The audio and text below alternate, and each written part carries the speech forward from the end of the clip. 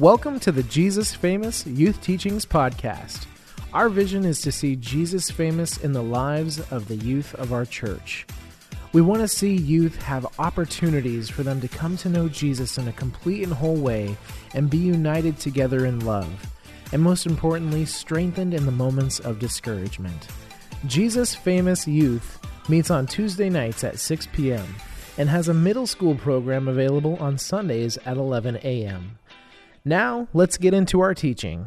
A prophetess and is teaching and seducing my servants to practice sexual immorality and to eat food sacrificed to idols. I gave her time to repent, but she refuses to repent of her sexual immorality. Behold, I will throw her onto a sick bed, and those who commit adultery with her I will throw into great tribulation, unless they repent of their works. And I will strike her children dead, and all the churches will know that I am he who searches mind and heart. And I will give to each of you according to your works, but to the rest of you in Thyatira, who do not hold this teaching, who have not learned what some call the deep things of Satan, to you I say, I do not lay on you any other burden, only hold fast what you have until I come.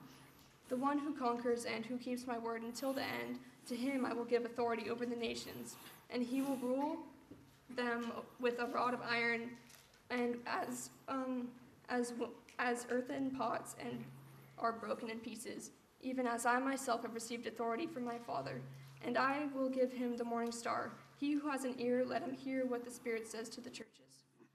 Father, we come before you right now, and thank you. Thank you for so many things that you give us and that you provide for us. Lord, ultimately, we thank you that you've provided for us the courage to be witnesses, Lord, the courage to withstand against what this world would call us to be, to withstand against our own desires at times and the desires of Satan, Lord, the desires of a world that doesn't know you. God, thank you that you've given us courage, you've given us boldness. Even as I look at this youth group here, and from sixth graders all the way to seniors, I see young men and women that desire to know you, desire to build their lives upon you and your truths and your faithfulness, and ultimately to share your love to others. So thank you for this group. Thank you for these young men and women. Spirit, I pray that you would speak far beyond my words tonight, that you would penetrate into hearts and minds, that these young men and women would be changed as we finish up these 7 letters to the 7 churches, Lord. We thank you, Jesus. Thank you for Lily, and just be willing to do this, even though I asked her to do it at 5 o'clock. And Lord, that just thank you for her growing and maturing as it's just been such a joy to watch her grow into this senior that's about ready to kind of be launched into the world to continue to be your light. Father, we praise you for her and her just group of friends that are just ready to love you and serve you, Jesus. In your name we pray this night. Amen. Thanks, Lily. Yeah. All right. Wrong Lily. You're doing it next week now. Yeah. This Lily Mills. I really texted Lily Powers at like 5 o'clock. And her first text was, yeah, sure. And it was like, seriously, an hour before youth group. So yeah. All right, well, as you see here, Revelation 2, 18 through 29, we're going to be going through that tonight. My title tonight is, It Takes Great Courage to be a Witness for Jesus in a Dark Place. It takes great courage to be a witness for Jesus in a dark place. And so I thought it'd be interesting to kind of learn or to hear what does it mean to be a witness. And so let's watch this movie. Bubba, if you want to turn on the lights a little bit. And Kira, go and turn out the sound. And we'll get going.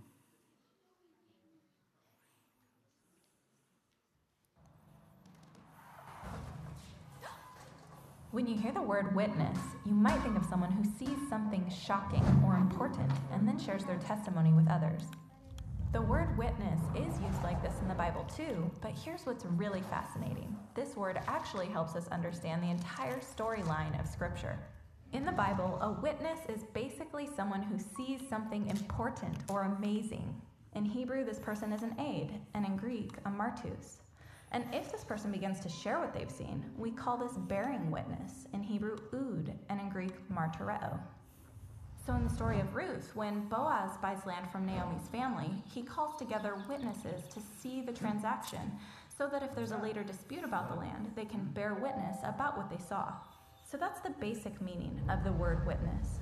Now, if we follow this idea throughout the Bible, we learn that God wants a group of witnesses, people who see and experience him, to ood or represent him to the world. So beginning with the story of the Exodus, the people of Israel witness Yahweh as the powerful king of the nations when he rescues them from slavery.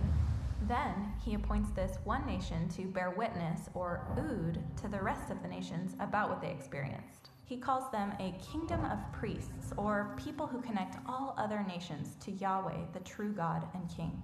But there's a big problem. The Israelites aren't good witnesses. In fact, they start worshiping other gods. So God raises up a chief witness, Moses, to ood or bear witness to the people who are supposed to be the real witnesses. When Moses meets with Yahweh on Mount Sinai, he sees and experiences God face to face.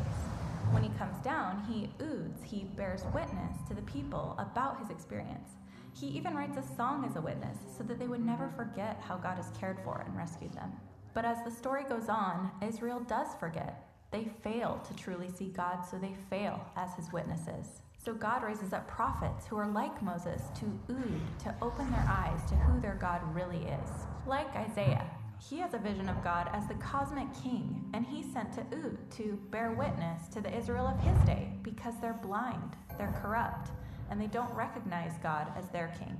So Isaiah says that one day God will raise up the ultimate chief witness, a figure called the servant. He will open the eyes of the blind so that they can truly see Yahweh and bear witness to the nations that their God is the king who will rescue the world. And now, when we turn to the story of Jesus, we find him claiming to be that servant and witness spoken of by Isaiah. He's the ultimate witness, or in Greek, the martus. Crowds of people witness him saying that he's bringing God's kingdom, that it's here, right now, through him. They see Jesus healing people, even restoring sight to the blind. Many recognize who he is and respond to his message, but many others still refuse to truly see. Even the nation's leaders won't listen to him. Rather, they kill Jesus for bearing witness to God's kingdom, that is, for being a martus. In fact, this is where the word martyr comes from. But then, after Jesus' death, something amazing happens. Jesus' friends see him alive from the dead, and they recognize that he is the divine king, Yahweh himself, who has come to rescue the world. After that, Jesus sends them out to martyreo, that is, to bear witness to the nations, to open their eyes to this risen king who has conquered death and who offers freedom and rescue and the hope of a new creation. And it's this story about Jesus that's been spread all around the world by faithful witnesses. And to this day, when someone hears the story of Jesus and experiences the love of God for all humanity, the most natural thing to do is to simply bear witness.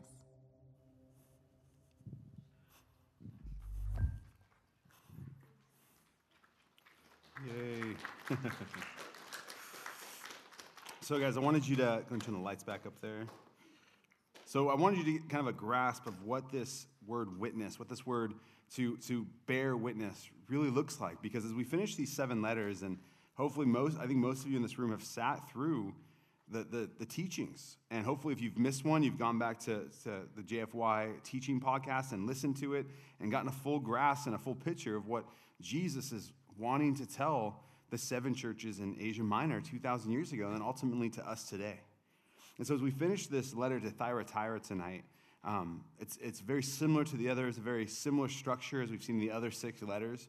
But really what we're going to glean from this tonight, and what I want you to glean from tonight, is the courage that God gives us, that Jesus wants us to understand that we have as his believers to bear witness, to be witnesses in the world, to have an impact in the sphere of influence that God has placed you in today.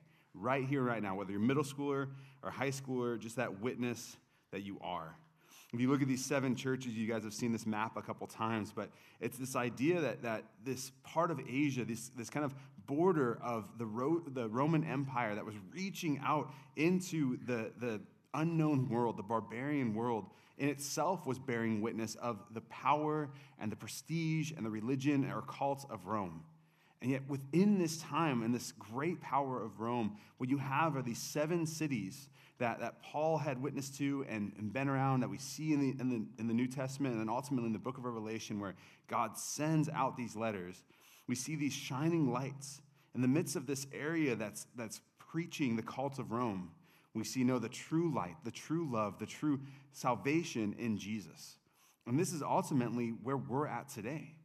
Like, even though we sit on the edge of the West Coast and we sit here in California and the Monterey Peninsula, the fact is, you and I, we have this sphere of influence. We sit in a culture that is constantly preaching and evangelizing and proselytizing a secular culture.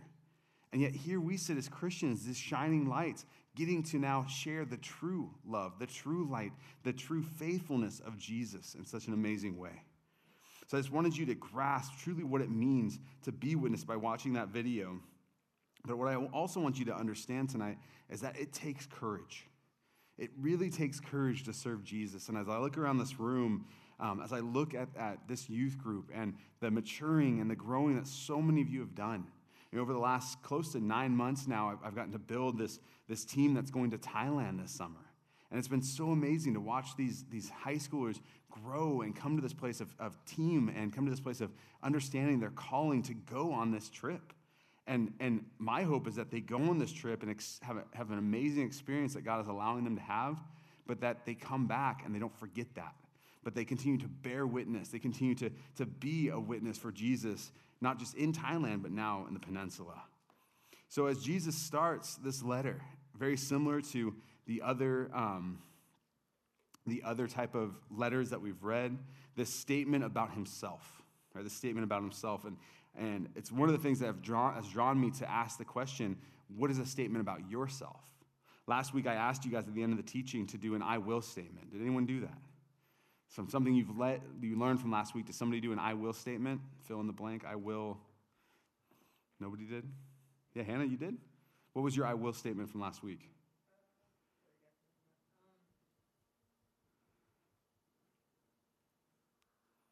I can remember it was, I will continue to find the actual truth that I was supposed to do, but Okay. yeah. All right. Does somebody else have their hand? Yeah, Lily. Mine was, I will be more faithful in preparing for Thailand, and I sent out my support letters today. Yes. I will be more faithful in preparing for Thailand. So great. That's good. That's good, Lily. Anyone else? Anyone else feel that I will statement for something that God? Yeah, go ahead, Gabe. Or hold on. Gavin, thank you. Yeah, I knew that. Yeah, tall Gavin. Go ahead, bud.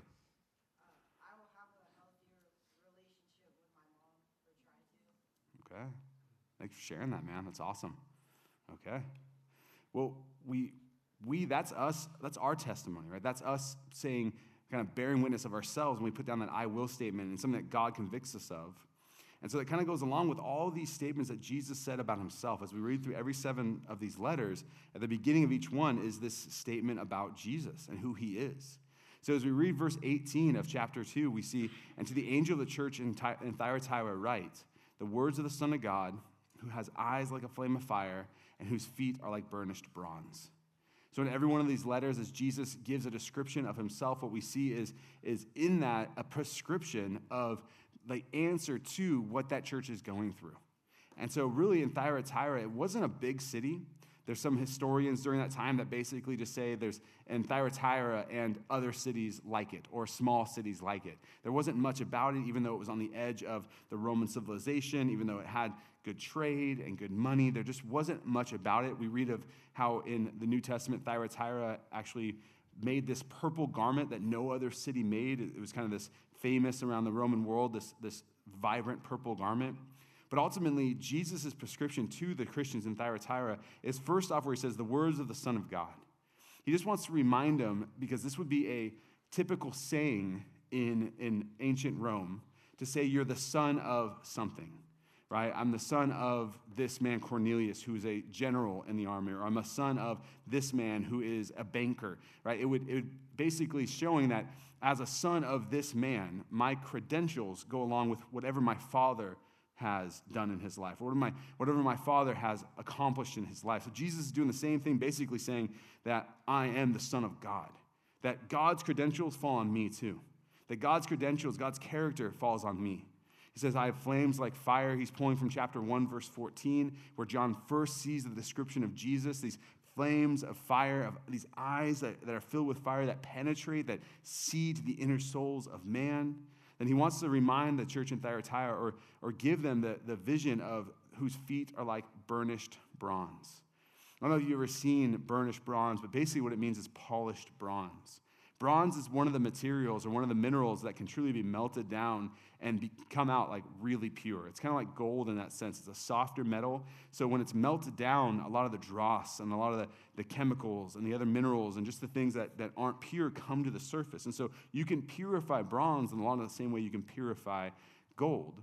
But see, bronze is actually harder. It's stronger than gold. And so a lot of foundations will be made out of bronze, as statues and things like that. So Jesus wants to remind them also that my feet aren't moving, right? That I'm with you, that I'm steadfast. And ultimately, what Jesus wants us to understand is, as we read a description like this, is it should invoke courage in us. It should invoke courage in us. And I got a couple quotes there that are just like, I don't know, I just like. So courage is resistance to fear, mastery of fear, not absence of fear. Mark Twain, good writer there. Courage is being scared to death, but saddling up anyway. Good old John Wayne quote, good old cowboy quote. And ultimately, Joshua 1:9, right? Have I not commanded you, be strong and courageous? Do not be frightened or do not be dismayed, for the Lord your God is with you wherever you go. Just in case you didn't know, God said that. The thing is, guys, that this should invoke a courage in us to be a witness.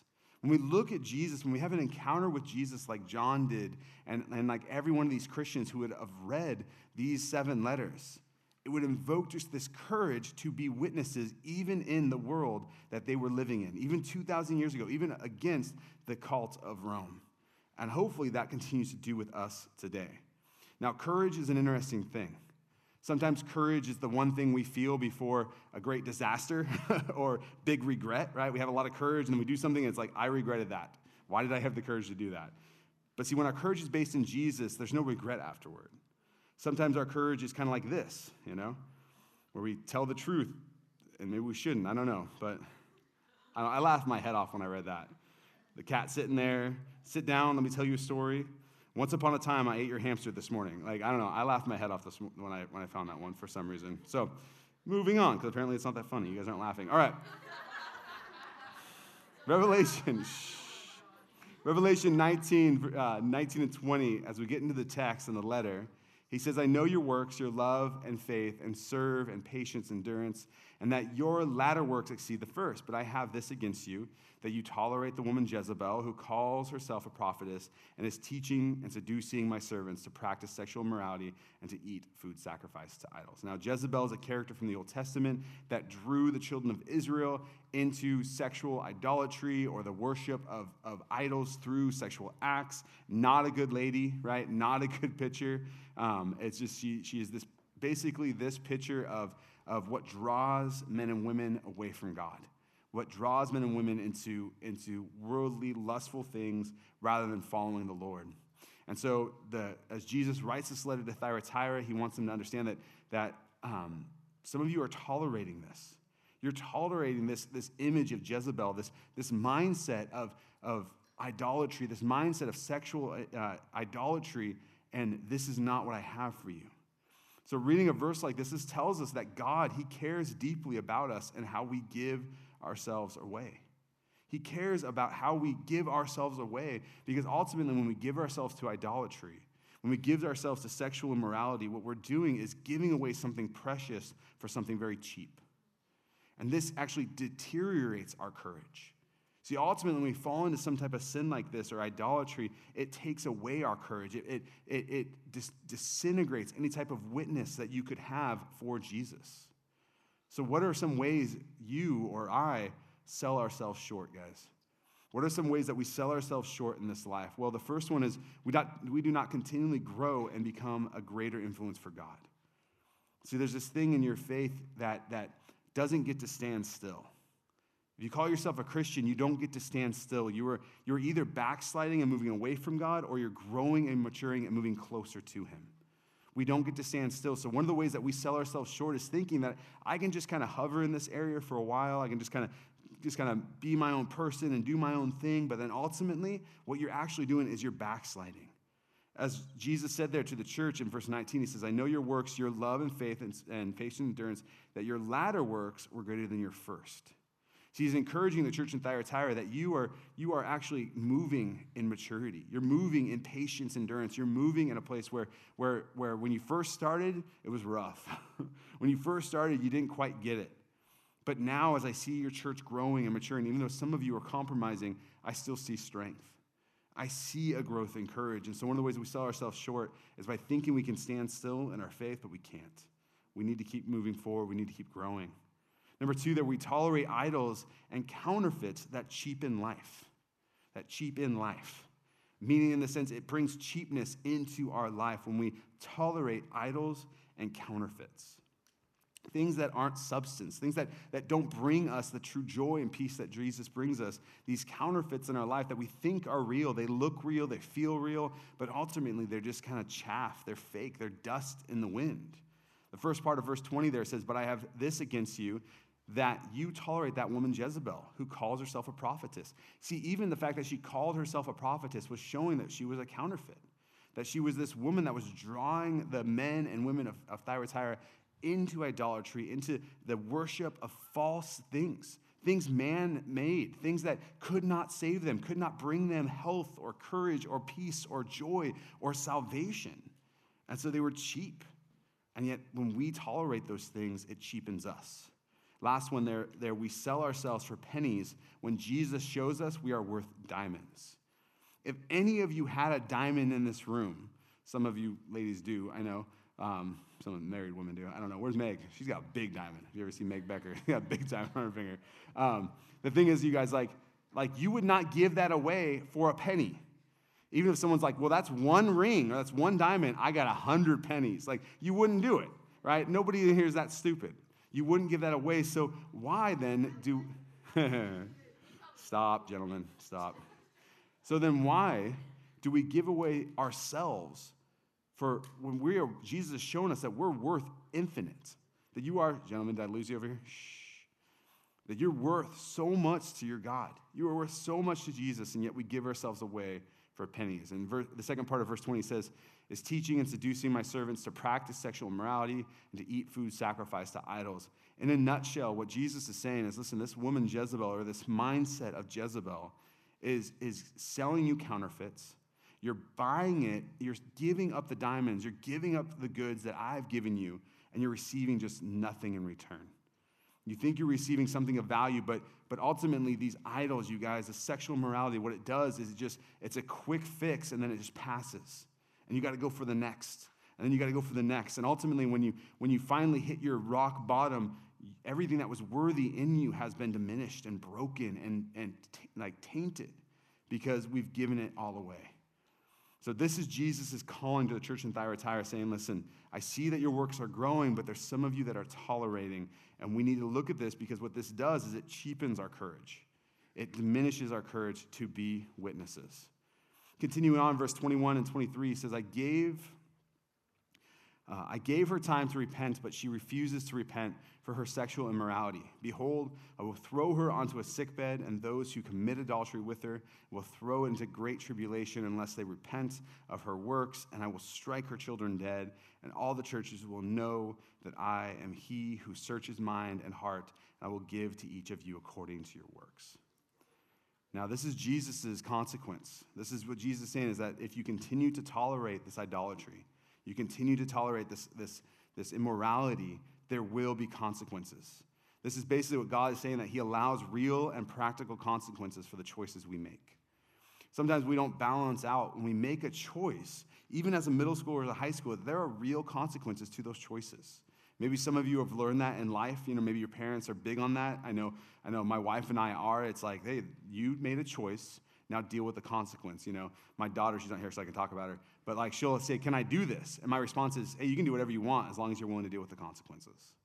Right? There's always a consequence, whether good or bad, after the choices we make. And so basically, why is it so important to understand and take seriously the choices we make? Why is it so important? Well, we see there in verses 21 through 23, basically the progression of someone that chooses to not repent, chooses not to follow after the Lord, chooses not to be a man or woman that seeks after Jesus and his way and his purpose for his life, but to choose the way of the world, to choose what the world says has value. And ultimately, those choices, when those choose to fulfill your own desires and your own flesh and to say, God's way is not my way, God's way is not perfect, God's way is not best for me, I'm going to do my own, then ultimately what God is saying, then those people will deal with the consequences of those actions, right? Because basically you said, God, I don't want you in my life. So God is going to say, okay, then you deal with the consequences. You deal with the actions and the choices that you are making. See, with Jezebel, it was ultimately idolatry and sexual immorality, which brings a certain set of consequences. And we see this in this description. I don't want to get too graphic, but the fact is, and you can read into it, that there are certain consequences to the choices that Jezebel and those that were following after her, the mindset of her, were making. It could be different. Maybe it's a substance that you choose to start taking, and that substance leads into a habit, and that habit leads into a lifestyle. Maybe it's a relationship. You're seeking after a boy or a girl, and the fact is that relationship that you're compromising in then becomes something that you are committed to, and that person becomes an idol in your life, and eventually they become a god that you worship and you're willing to sacrifice your faith and your character and your integrity for. Right? Maybe it's a mindset, man, I need to be this type of person, and this type of group of people, they accept me this way, and so you start acting like them and talking like them and fitting in with them, and then eventually it becomes this complete identity that just enraptures you, and your character is based in it, and who you are as a person is based in it. See, it can be all kinds of things, but the progression we see here started with a choice that then became an action. Jesus describes this in actually Matthew chapter 7, verse 13 and 14. He says, enter by the narrow gate, for the gate is wide and the way is easy that leads to destruction. And those who enter by it are many, for the gate is narrow and the way is hard that leads to life, and those who find it are few. Jesus is basically saying here that, listen, like, to stand up for Jesus, to stand up for your faith, to have the courage to be a witness is difficult. Even to the point to go through the narrow gate, it's hard to go through. It's a single person line. Right? You got to make that choice to go through that narrow gate. Your parents can walk through it with you. I can't walk through it with you. Like your youth leader can't. You got to make the choice to walk through that when the gate to destruction is wide. It's big. Right? Many can go through it, and you can just follow the crowd and fit in, but it takes courage to break from the crowd, to break from society, to break from the social norms that are so much against your faith, to say, no, I'm going to follow after Jesus. I'm going to say no to myself at times. I'm going to say no to what I want. I'm going to say yes to what God wants, because I want to go through that narrow gate. I want the good consequences of following after Jesus. Man, I don't want the progression of my life to be what Jesus is talking about here in verses 21 through 23 of Jezebel. Now, continuing, guys, this last little section says, but to the rest of you in Thyatira who do not hold this teaching, who have not learned that what some call the deep things of Satan, to you I say, I do not lay on you any other burdens. Only hold fast to what you have until I come. So Jesus looks back at those that are continuing through Thyatira, that are being witnesses, that are building the courage to be men and women for Jesus' kingdom. And what this says about our God is that he knows you and how much you can handle in this life. So you may be in a hard time. You may be in a difficult time in life right now. But you got to understand that God knows that. He knows how much you can handle. He knows how much you can take in this life. He knows it. He knows you in such deep ways.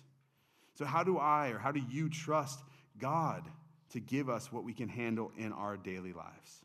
So how do you know that? How do you know you can trust God? It's hard to always believe that. It's hard to always feel that. It's like when I lift weights, there's kind of a common saying when you lift weights, if it hurts, don't do it, right? Like if it starts to hurt, stop it. Just stop. But see, the thing is, like, God knows you even deeper than you know yourself. And so how are some ways? Well, the first one there is the church and Christian community. See, to be involved with a real healthy Christian community will kind of put you in this place where people around you will speak into your life. When you're going through that hard time, when you're bearing a burden, they can bear that burden with you. They can walk through that with you. They can mourn with you through that dark season. It's kind of like bringing up CJ and Anaya tonight and praying over them. I know it's hard. they're leaving their community. They're moving to a new city. You guys don't know anybody there, right? It's like you're going to be the new kids, man. And that you've built such a community here, such a reputation. Anaya, a good reputation. CJ, I don't know. But, it's like, I'm teasing. But the thing is, like, we pray over them and we bear that sorrow with them as they move, as they journey to the next season.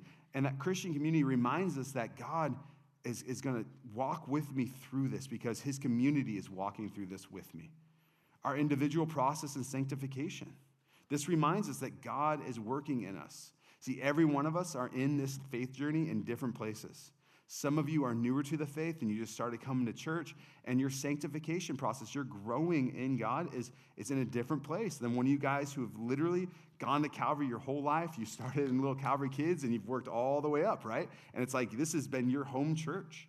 You're in a different place than someone else. I'm in a different place than my leaders. They're in a different place than me. But see, that reminds us that God is working in every one of us individually. And hey, man, we look to someone that's older and more mature, and we go, okay, they got through being a middle schooler, and they're still following Jesus. You high schoolers can look at these young adults and say, they got through high school, and they're still following Jesus. You young adults can look at some of us married people and go, they got through being a young adult. Like I look to Pastor Jeff, I look to older pastors that, and I go, man, they got through it. Not many of them did more than 5 years of youth ministry, so I don't know many of them that have done this many years of youth ministry, but hopefully there's a youth pastor that can look at me and go, hey, he got through it, I can do it, right? The thing is, like our sanctification process reminds us that God has us. Lastly, not running from hard situations, but embracing and finding joy in them. So the book of James tells us to take all kinds of various trials and find joy in those things. See, if you run from those hard situations, if you run from those hard things in life, then you're just bound to have to repeat it. God can't work in you. If you choose to run from that hard situation, that hard thing that you got to face in life, a lot of times when we make a choice and there's a consequence facing us, we don't want to deal with the consequence, so we run. We make excuses, we play the victim, and ultimately we're just bound to make that choice again because we're not letting God move us and shape us. See, a vine just wants to grow closer to the sun, right? A vine just wants to grow so that it can just grow closer to the sun, get better rays and vitamin, I don't know, is it vitamin D, and rain, all that kind of stuff. But see, a vine dresser, right, someone who can manage the grapevine, doesn't necessarily want it just to grow up, right? Because eventually it'll become too high or too weak and long, and it'll just fall over. It can't bear grapes. So the vine dresser actually will come up and move the vine in the direction he wants it to go, and actually be able to crack the fibers of it just enough to be able to just kind of crack it just enough, not to break it off, but just to make it move in the direction he wants. And it hurts, I'm sure. I'm not a vine, but I'm sure cracking things, moving things in opposite direction isn't good. But see, the vine dresser knows. And see, God knows you. He knows me. And I may want to go in this direction because it feels good and I'm comfortable here. But God says, no. I want you to be stronger. I want you to bear more fruit. I want you to be more of a witness for me. I want you to grow in courage and boldness. And so I'm going to move you this way because it's better for you. And it's going to hurt for a minute, but you're going to be stronger afterwards. So don't run from those things, but find joy in them. And lastly, as Jesus finishes to this church, as he does in every one of these letters, calling them conquerors or victorious, he says, the one who conquers and who keeps my words until the end, to him I will give authority over the nations, and he will rule them with a rod of iron. And as earthen pots are broken in pieces, even as I myself have received authority from the Father, and I will give him the morning star. He who has an ear, let him hear what the churches, what the Spirit says to the churches. Now, what this says about man, you guys, as victorious Christians, God will give us the ability to overcome this present age. See, as we walk into this world, as we choose to be witnesses, as you've read these 7 letters, and we see this example of these lights in a very dark world, in this Roman cult, this Roman society, we live in a secular society that doesn't hold our God's values, doesn't hold what God believes, and yet we sit here tonight as a youth group saying, like, no, I want to hold what God has. I want to believe what God says. I want to live as God tells me to. We raise our hand, we say, yes, this is what I want to be. And we have to believe that in that, God will give us what we need. He'll give us the ability, that courage to overcome, to be witnesses in this present age. So what are some ways we overcome our present age, guys? What are some ways that we overcome the world, the secular society that we breathe in every day? You guys that go to public school, man, you are soaked in that secular society every day. So how do we overcome this? Well, first off, we stand on the truth of God's word. There's a world of so many fallacies, so many lies that you can hear, so many things that you can believe that are half-truths or half salvation things. The fact is that we stand alone on God's word. On Scripture alone is where your truth needs to be found. Number 2 there, do not be afraid to step into difficult situations with the intention of sharing Jesus. So I talked about those difficult situations just a second ago, not running from them, but step into them with the intention of bringing Jesus into those situations. See, when we step into a hard conversation, when we step into a conversation about abortion, you guys, or LGBTQ+, or we step into a conversation about capital punishment, whatever it is, right? One of those hot topic buttons, our intention should always be to bring Jesus. Not just your own opinion, not just because you're a really good debater and you're really, everyone loves you or you're popular, but bring Jesus into those situations. Overcome the world by constantly bringing Jesus into it. Number 3 there, always keep towards the light even in the dark times. It's like the idea no matter how dark it gets, always head towards the light. Unless you're dying, then don't go to the light. No, but always go to Jesus. Always go to Jesus. Even as a pastor, even as a youth pastor, one of the books I read at a young age about teaching the gospel is in every town in America, there's a church street, right? Or a cross street. Every town in America, there's a church street, right? Especially the older ones. And to always bring your congregation or your group back to Church Street. No matter how many different roads you take, right? By the end of your sermon, jump over hedges, swim through rivers, get them back to Church Street. So it's like the idea, you guys, always go towards the light of Jesus. In every situation, man, no matter what you find yourself in, keep going towards the light. Keep going towards Jesus in everything you do. This is how we overcome the world in this present age. It's not about how strong you are, how popular you are, how smart you are, how good of a speaker you are, but it's about your faith. It's about walking and having that courage to be the witness that Jesus is calling you to be. All right, very similarly like we did last week, I want to ask you guys, based on what you experienced or just experienced in this teaching, what act of obedience is God asking you to take? And I would ask you to complete this sentence below, I will blank. Right? I will blank. And maybe I never call on you. Maybe you never have to say it out loud here. But I encourage you to go before the Lord and say, Lord, what is something that you're calling me to obedience in?